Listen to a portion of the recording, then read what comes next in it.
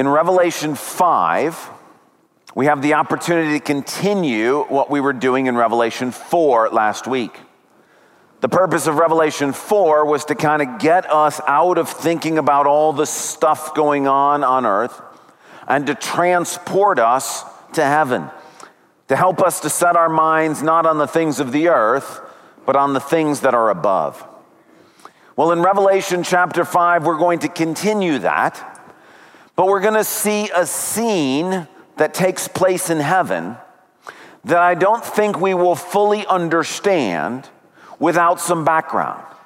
So what we want to do today before we get to Revelation 5 is we want to explore two scenes that come earlier in history that will help us to understand what it is we're going to see happening in heaven.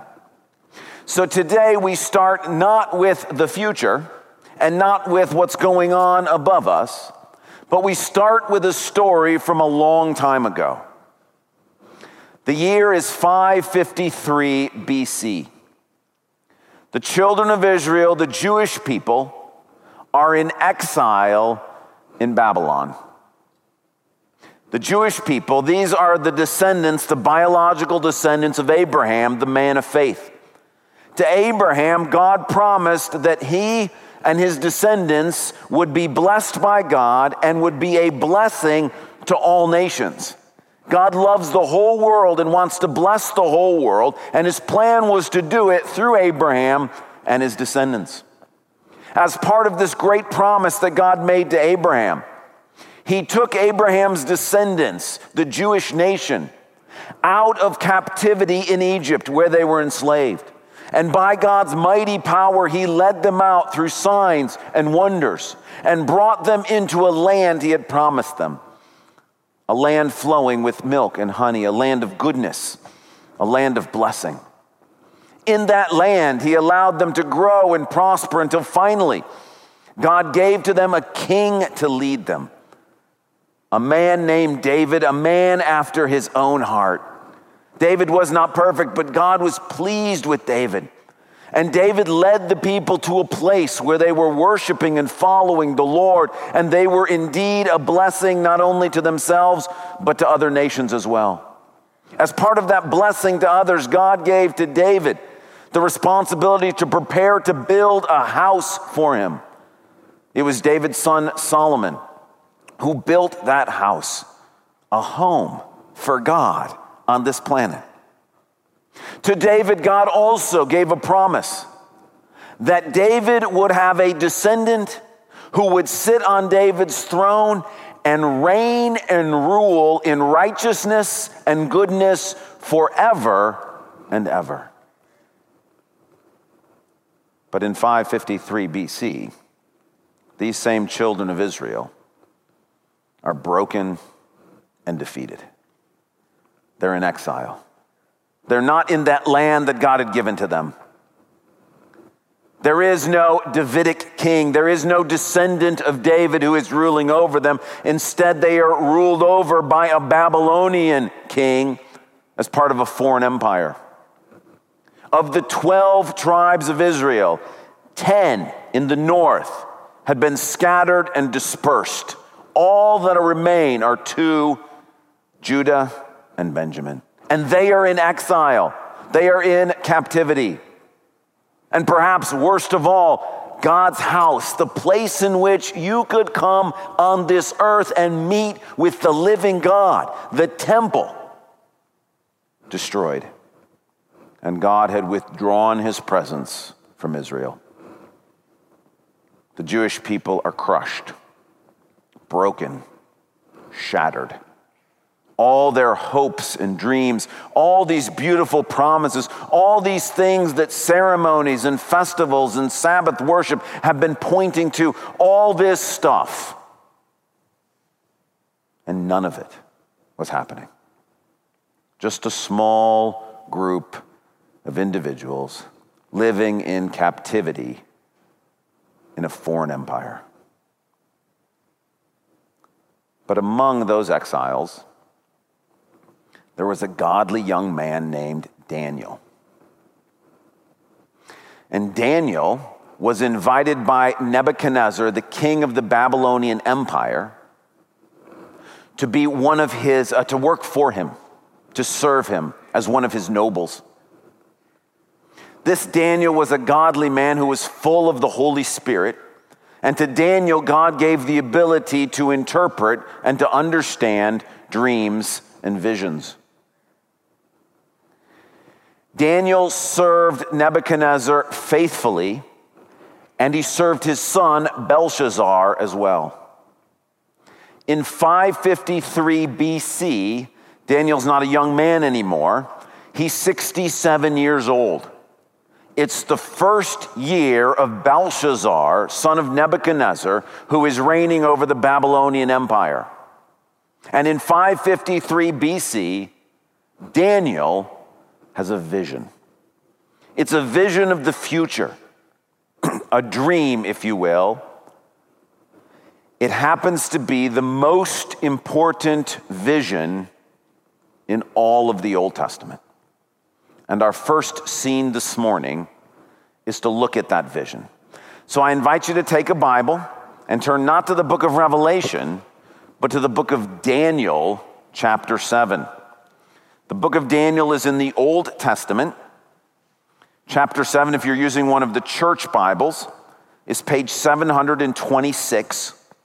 If you're using your own Bible and you're kind of looking for Daniel, if you get somewhere in the middle of the book, if you can find Isaiah or Jeremiah, Lamentations or Ezekiel, those are bigger books. Daniel is just past Ezekiel. So Isaiah, Jeremiah, Lamentations, Ezekiel, and then comes Daniel. Daniel chapter 7, page 726.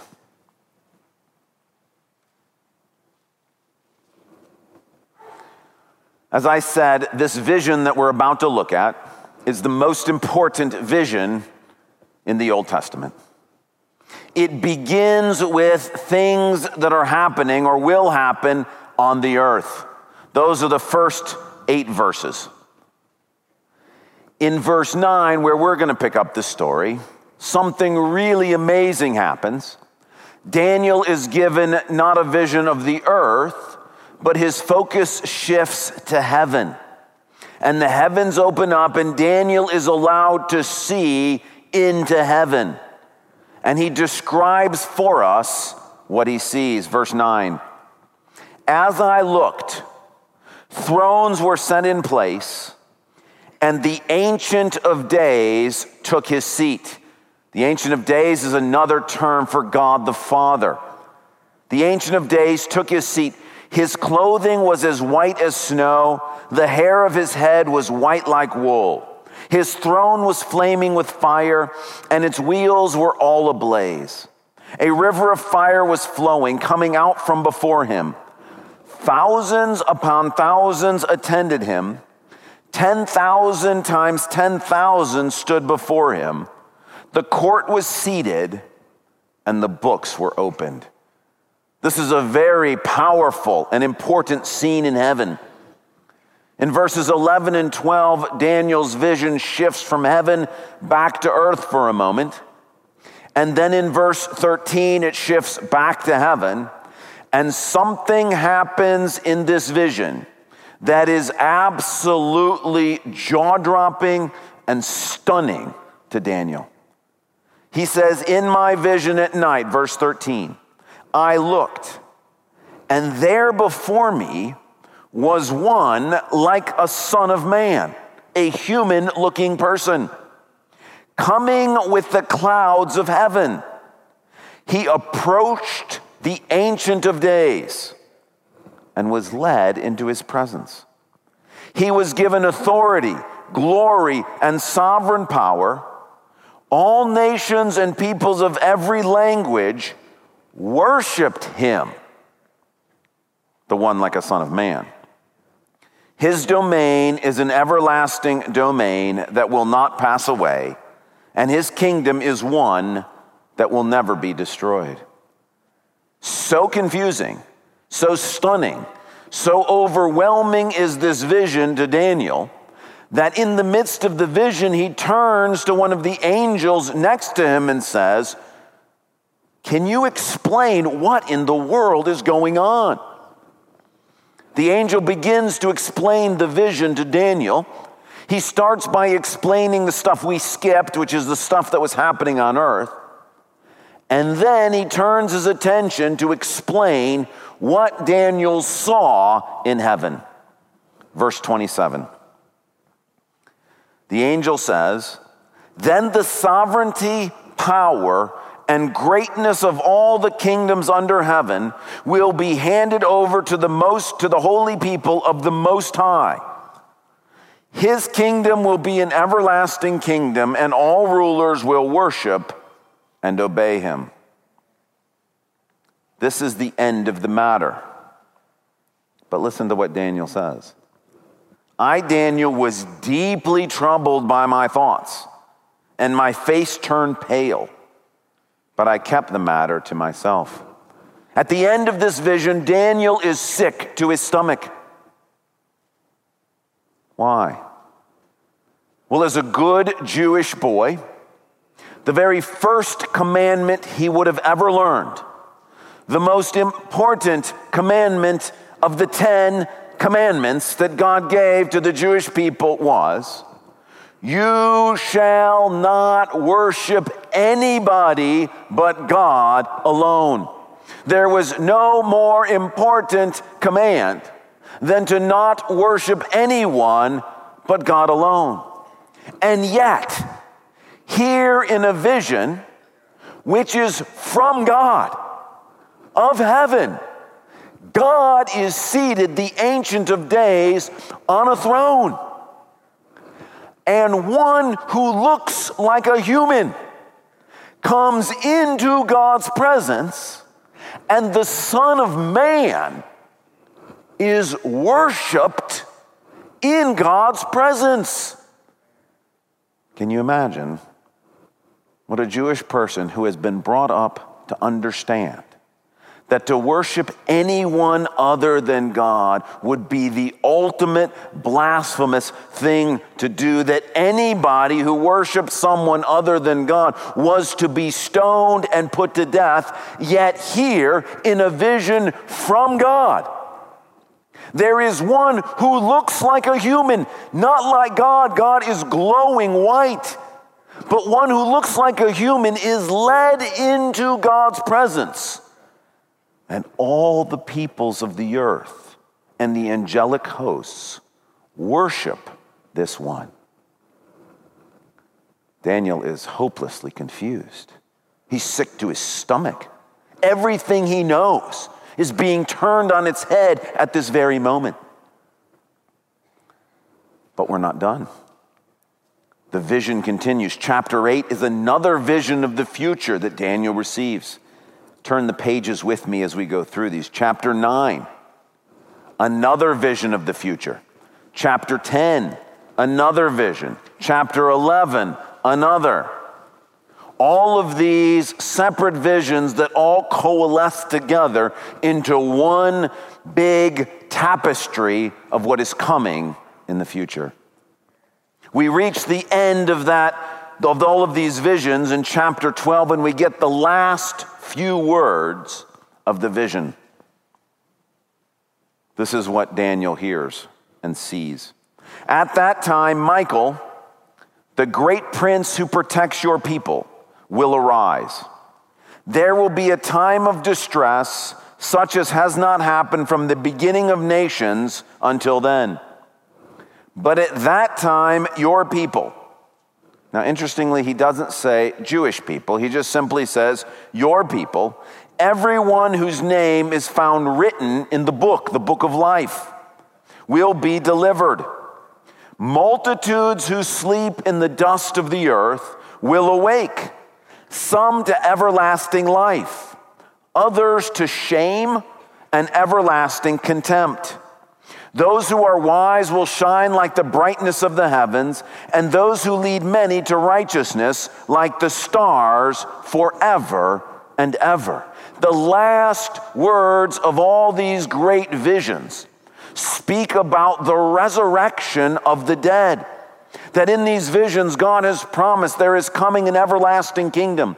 There is coming joy and peace. That people will be set free from sin and enslavement and tyranny and injustice in this world. And the final picture is even those who died, who sleep in the dust, they will be raised to life.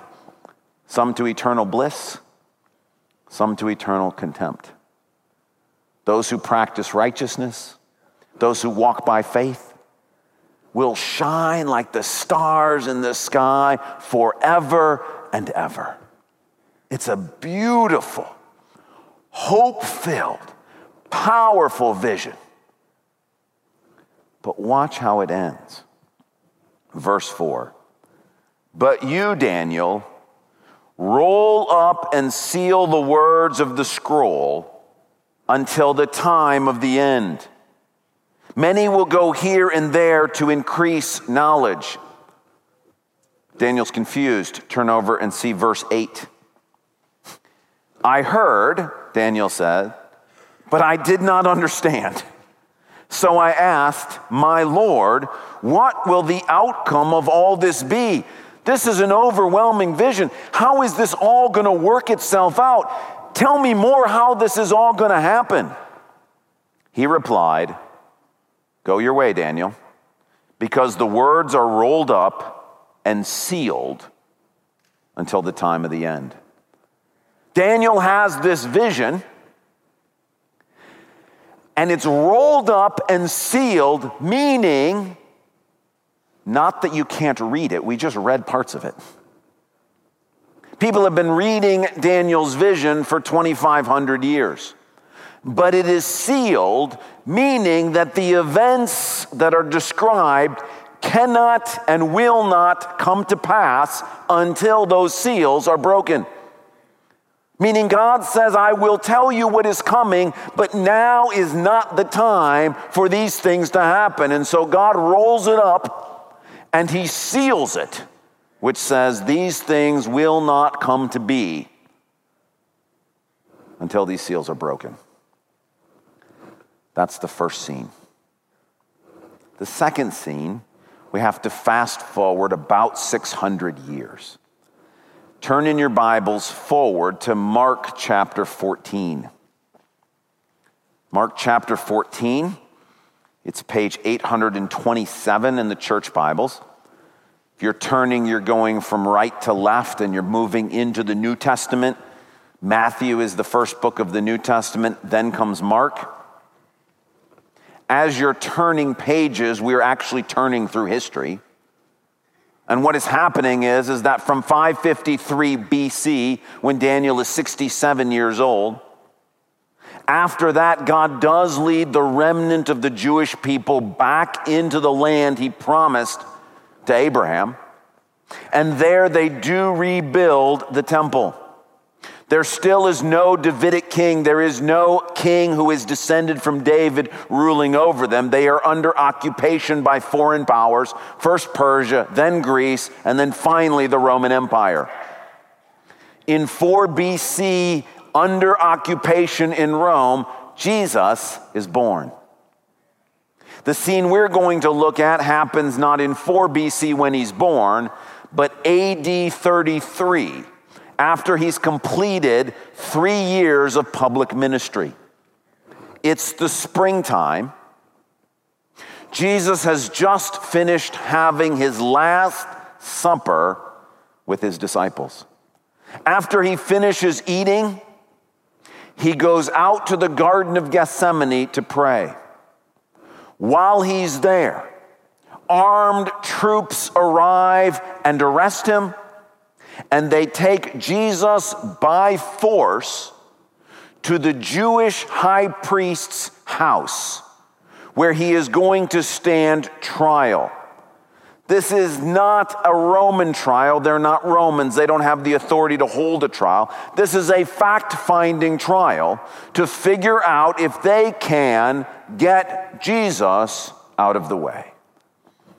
We pick up the story in verse 53. They took Jesus to the high priest, And all the chief priests, the elders, and the teachers of the law came together. Peter, one of Jesus' disciples, followed him at a distance, right into the courtyard of the high priest. There he sat with the guards and warmed himself at the fire. The chief priests and the whole Sanhedrin were looking for evidence against Jesus so they could put him to death, but they did not find any. Many testified falsely against him, but their statements did not agree. Then some stood up and gave this false testimony against him. We heard him say, "I will destroy this temple made with human hands, and in 3 days will build another not made with hands." Yet even then, their testimony did not agree. Then the high priest stood up before them and asked Jesus, "Are you not going to answer? What is this testimony that these men are bringing against you?" But Jesus remained silent and gave no answer. To this point, the trial is not going very well for the Jewish leaders. They're looking for evidence to be able to take to Rome to get Jesus executed. The Jewish people do not have the authority to hold a trial with capital punishment. They cannot execute anyone. They're trying to find reasons to go to Rome to say, "Kill this guy." So they try bringing false witnesses forward, but those false witnesses can't agree on their story. They try to go after, well, maybe this guy is a threat to the peace of Rome. Maybe if he's threatening to destroy the temple, we could take that to Rome, and then Rome would want to put down any sort of uprising and kill this man. The problem is they can't make those charges stick either. And as they're going through this whole sort of circus, Jesus just sits there quietly. They're bringing charges, but none of them can stick.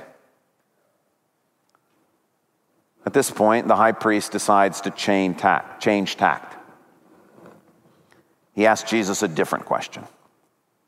He says to him directly, "Are you the Messiah, the Son of the Blessed One? Are you the one that we've been waiting for that will bring blessing to the whole world? Are you the promised Messiah?" And Jesus answers as clearly and directly as he can, "I am. Yes, I am the Messiah." When the conversation is about the temple and all the false accusations, Jesus has got nothing to say. This is now a subject he wants to talk about. Are you the Messiah? The answer is, "I am." Now, for some of you who may be around these stories, for some of us that have heard these stories a lot, it might be hard to realize that at this point, at the end of the "yes, I am," there is still no reason to put Jesus to death. The Messiah, lots of people had claimed to be Messiahs. They were expecting a human person to come and to lead them to freedom from the Roman Empire. To claim to be a Messiah was not a death-worthy claim. And so as soon as Jesus says, "I am," yeah, I'm the Messiah, at that point, there is still no reason to put him to death. But then Jesus goes and does something purely on his own accord. He's not asked. In fact, he says something that is so stunning, so powerful, that the Jewish leaders wouldn't have even known to ask a question like this. And we come to grips with the fact that although the trial seems to be against Jesus and that they're in control, it becomes very clear that Jesus is in complete control of what's going on. And although the trial should be over, Jesus is going to do something that is going to force the issue. This is not their trap. This is him. And listen to what he says. Verse 62.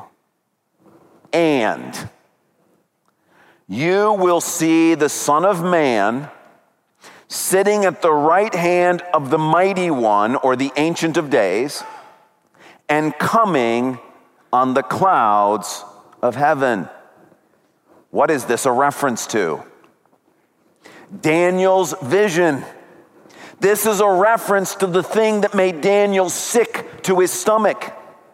This is the thing that nobody has been able to explain. How is it possible that a son of man can come into the presence of the mighty one, the Ancient of Days, and come on the clouds of heaven and receive worship in God's presence? Isn't that blasphemy? And Jesus consciously says, that's me. He hands them everything that they need at that moment. They did not get this out of him. He willingly gave it to them. And when they couldn't ask the right question, he gave them the answer that they needed. And look at their response. The high priest tore his clothes. Why do we need any more witnesses? You've heard the blasphemy. What do you think? The high priest has to be thinking, this is unbelievable. He's just implicated himself in front of all the elders and all the priests and all the teachers of the law. There is no way out of this. From the high priest's point of view, he has made the absolute worst possible blunder you can make. He has incriminated himself against the worst sin in Judaism in front of everybody. They all condemned him as worthy of death. Then some began to spit at him. They blindfolded him, struck him with their fists, and said, prophesy. And the guards took him and beat him. From this point, Jesus will be crucified. And he will be crucified on the charge of blasphemy. No other charge sticks. But they will go to Rome and say, this man should die because he claimed to be God. He claimed that he deserved the same worship that the Ancient of Days, that the Mighty One receives. And on the basis of that claim, the claim that Jesus handed them, on the charge that he gave to them, he will be crucified. Those are the two scenes. And they prepare us for what we're going to see in Revelation chapter 5. So now, if you will, would you turn to the book of Revelation, chapter 5, page 994, last book of the Bible. Revelation chapter 5. I just want to remind you that we, meaning long after this was written, Christians introduced chapter breaks into the Bible. They were not written with these breaks. We introduced them sort of for ease of use. I say that because when you turn to Revelation 5, it feels like we're in a new thing. We're not. Revelation 4 and 5 are all part of one vision. We couldn't tackle it all last week, and so we did first half last week, and we do half today, but it's all one vision. So let me remind you of what we saw last week to get us ready for what we're going to see this morning. Last week, a door was opened for John to come to heaven and to see what's going on. The first thing he sees is a throne that is above all the thrones of all the world. And seated on that throne is the Ancient of Days, the Most Holy One, God the Father, seated on the throne, glowing and sparkling like a diamond, a ruby, an emerald, or in Daniel's language, with the brightness of the whitest clothes and garments. Around that throne, which is the throne of the universe, are the thrones of 24 elders who represent all of the people of all time. In front of the throne is the Holy Spirit, God the Holy Spirit, who blazes like fire, and in front of that is a glassy sea, calm and peaceful. 4 seraphim, angelic beings, worshiping God forever and ever, along with the elders, saying, "Holy, holy, holy is the Lord Almighty." I said last week that there was one person we didn't get introduced to in Revelation 4. We're introduced to him in Revelation 5, all the same scene. As soon as we hear what the seraphim are saying, we pick it up in Revelation 5. Then I saw in the right hand of him who sat on the throne, this is God the Father, the Ancient of Days, seated on the throne, and John looks, and in his hand, he's holding something, a scroll with writing on both sides and sealed with 7 seals. What is this scroll? This is Daniel's scroll. This is Daniel 7 through 12 that we looked at. The vision that was given to Daniel was sealed up. It doesn't mean that people can't read it. We read some of it this morning.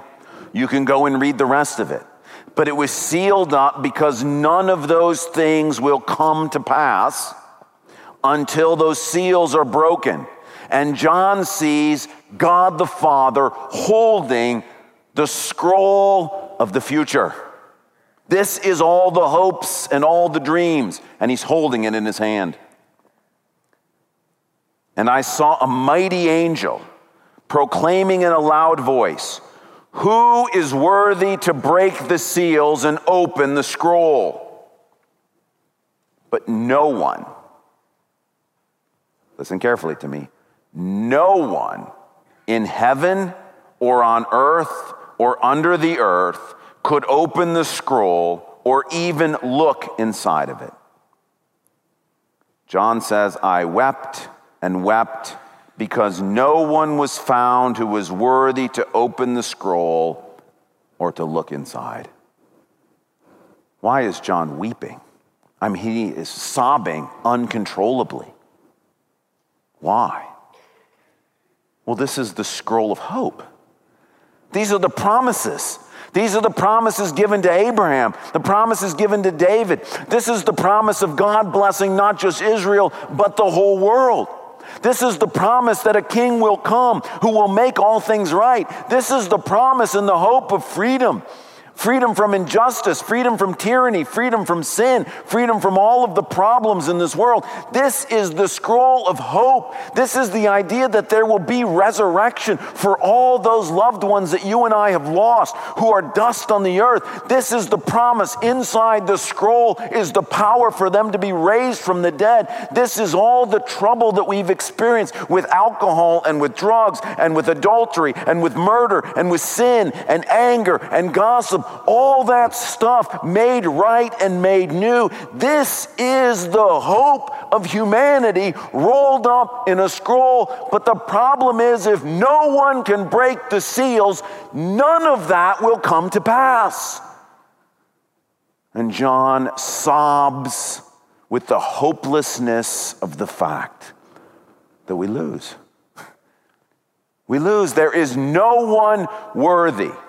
No one worthy. He says it was searched heaven and earth and under the earth, meaning no one was found living who was worthy. No one who had died was worthy. Daniel wasn't worthy to open his own scroll. David wasn't worthy. Moses wasn't worthy. Abraham wasn't worthy. Ruth wasn't worthy. Hannah wasn't worthy. Mary wasn't worthy. Peter wasn't worthy. Paul wasn't worthy. And, now hold on to your seats,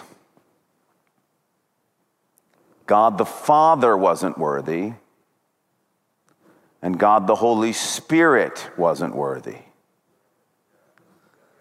Now, I see you getting your stones out to stone me. But look what it says. No one in heaven, no one in heaven. God the Father is present in heaven. God the Spirit is present in heaven. And when the announcement goes out, no one is worthy. No one can respond. No one can say, I will break the seals. God the Father is silent. God the Spirit is silent. And all of humans are silent. The angels are silent. No one is able. That's why John is weeping.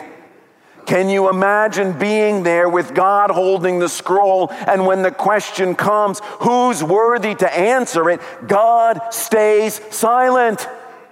The Holy Spirit says nothing. Well, what hope can there be? Then one of the elders said to me, "Do not weep. See, the Lion of the tribe of Judah, the Root of David, has triumphed. He is able to open the scroll and its 7 seals." Why couldn't God the Father or God the Holy Spirit open that scroll? We needed a descendant of David. We needed somebody who was a biological descendant of Judah, to whom God promised a king would come who would reign over all things. We needed somebody who represented humanity to open up the hope for all of humanity. So it says, "Then I saw a lamb, looking as if it had been slain, standing at the center of the throne, encircled by the 4 living creatures and the elders. The lamb had 7 horns and 7 eyes, which are the 7 spirits of God, sent into all the earth. He went and took the scroll from the right hand of him who sat on the throne. And when he had taken it, the 4 living creatures and the 24 elders fell down before the Lamb. Each one had a harp, and they were holding golden bowls full of incense, which are the prayers of God's people." All these prayers for all these years, all these centuries, all of the prayers, our prayers. God, when are you going to do something? God, will you come and help us? God, what about my loved one who died? God, can't you do something about all the sin? God, what about the sin that holds me captive? God, can you not make things right in this world? All these prayers, all these things, this scroll will answer all that stuff. And Jesus takes the scroll. And it says, "And they sang a new song, saying to Jesus, 'You are worthy to take the scroll and open its seals, because you were slain, and with your blood you purchased for God persons from every tribe, language, and people and nation.'" God the Father did not do that. God the Holy Spirit did not do that. Jesus is the one who died. He's the one who forces the issue. He is there on trial, and he knows he must be crucified. And so when they don't even know what question to ask him, he says, "I'm the Son of Man," from Daniel 7. And only one who was both fully God and fully human could be charged with blasphemy and declared guilty while being innocent at the same time. Jesus is the one who is worthy to open the scroll. Now let me say something as an aside, although it's super important. To those who are here or listening online, who may not yet be Christians. You may have grown up in the church. You may be around this kind of stuff. You may be like, "Well, I guess I'm Christian because I'm not something else." No, I mean, if you've not yet made a decision that you're like, "You know what? I choose this. I choose Christianity. I choose Jesus." Let me say this to you. Please listen carefully to what it says. You purchased for God persons from every tribe and language and people and nation. It does not say you purchased all people from every tribe, nation, people, and language. Just some. Why only some? It's not because Jesus' sacrifice isn't good enough for everybody. It's because in order for you to experience the blessings of what he did, you have to accept. You have to choose. He wants to purchase you, but it is not slavery. You have to agree to be purchased. You have to say yes to the sale. And sadly, there are some who will not. This is why Daniel saw in his vision, some are raised from the dead for everlasting life, and some are raised from the dead to everlasting contempt. They do not experience everlasting contempt because God hates them. God has made a way in Jesus for every person to be saved. And if you today will simply acknowledge that Jesus is the person in Daniel's vision, that Jesus, the human, is God in the flesh, that Jesus died on a cross not because he got tricked into being crucified, not because things went wrong in sort of a cosmic kind of way, but because he chose to obey the plans of God the Father to save you and to save me. If you will choose to believe that person is Jesus, you will be saved. If we believe in our hearts that Jesus, the human Jesus, born in Nazareth in 4 BC, crucified in 33 AD, that this same Jesus was raised from the dead and is Lord, you'll be saved. For those of us who do believe, it says, "Then I looked and heard the voice of many angels, numbering thousands upon thousands, and 10,000 times 10,000. Does that sound familiar? It's Daniel's language. This is the scene unfolding that Daniel saw.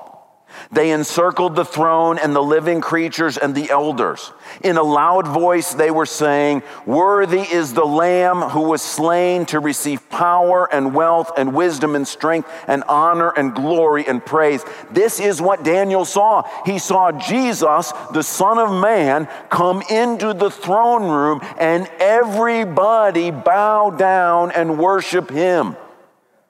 Then I heard every creature in heaven and on earth and under the earth and on the sea and all that is in them saying, "To him who sits on the throne, to the Ancient of Days, to God the Father, who planned all of this, who planned it in such a brilliant way that the Jewish high priests and the teachers of the law couldn't even figure out the question to ask, who planned it in such a way that Daniel, such a godly, holy person, can't even begin to understand what he's seeing, who planned this in such a way that that scroll is sealed up with these seals, but there is one who is worthy to break those, one who is both human and divine. And the fact that one person is both God and man makes all of this happen. You sit back and you say, who could have thought of such a thing? And not only thought of it, announced it 553 years before Jesus was even born. Who can do such things? God the Father, and so we praise him and we worship him. And to the Lamb, who made all this happen, who heard the plans of the Father and said, "Here am I, send me." Who's the one that said, "I will become a human for the rest of eternity, and I will die for them because I love them"? It was Jesus. If God could have just waved his hand and broke the seals, he would have done it. But there was no one worthy, not you, not me, not Daniel, not David, not any angel. Nobody could do this, and so Jesus stood up and said, "I'll do it." And the Father said, "You're going to have to become a human forever and ever. I will do it.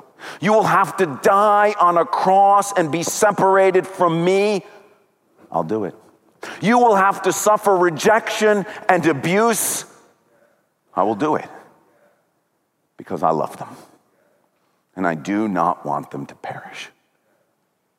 And so rightfully, all of creation says to God the Father and to the Lamb, be praise and honor and glory and power forever and ever. The 4 living creatures said amen, and the elders fell down and worshiped. In just a minute, we're going to take communion. We're going to do it as part of a song. So we'll start singing. I'm going to get up in the middle, and we're going to take communion and then keep singing. You have a little cup in front of you. Here's what I need you to do. If you're not yet a Christian, just leave the little cup and the bread alone. This is for people who have acknowledged Jesus as Lord, and if you're not yet ready to say that, that's okay. We want something different for you, but just please don't participate in the ceremony if you've not yet ready to make that choice. If, however, you are a Christian, or if today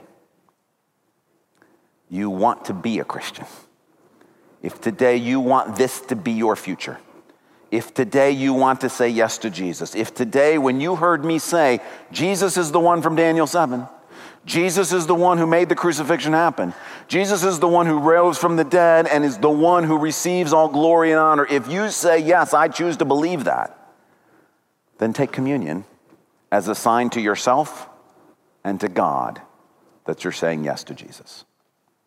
So hold on to that cup and that bread. You can peel them back a little if you want. We're going to sing, and then I'll get back up and we'll take them together. Thank you so much for joining us for this podcast from Calvary Church. We hope this message has brought the light and hope of God's presence into your life, refreshing your soul for the journey the Lord has you on. If you have a spiritual need or would like to connect further with the work God is doing through Calvary Church, seek us out online at calvarygr.org. On our website, you can also find an archive of previous messages from this series. Thanks for listening.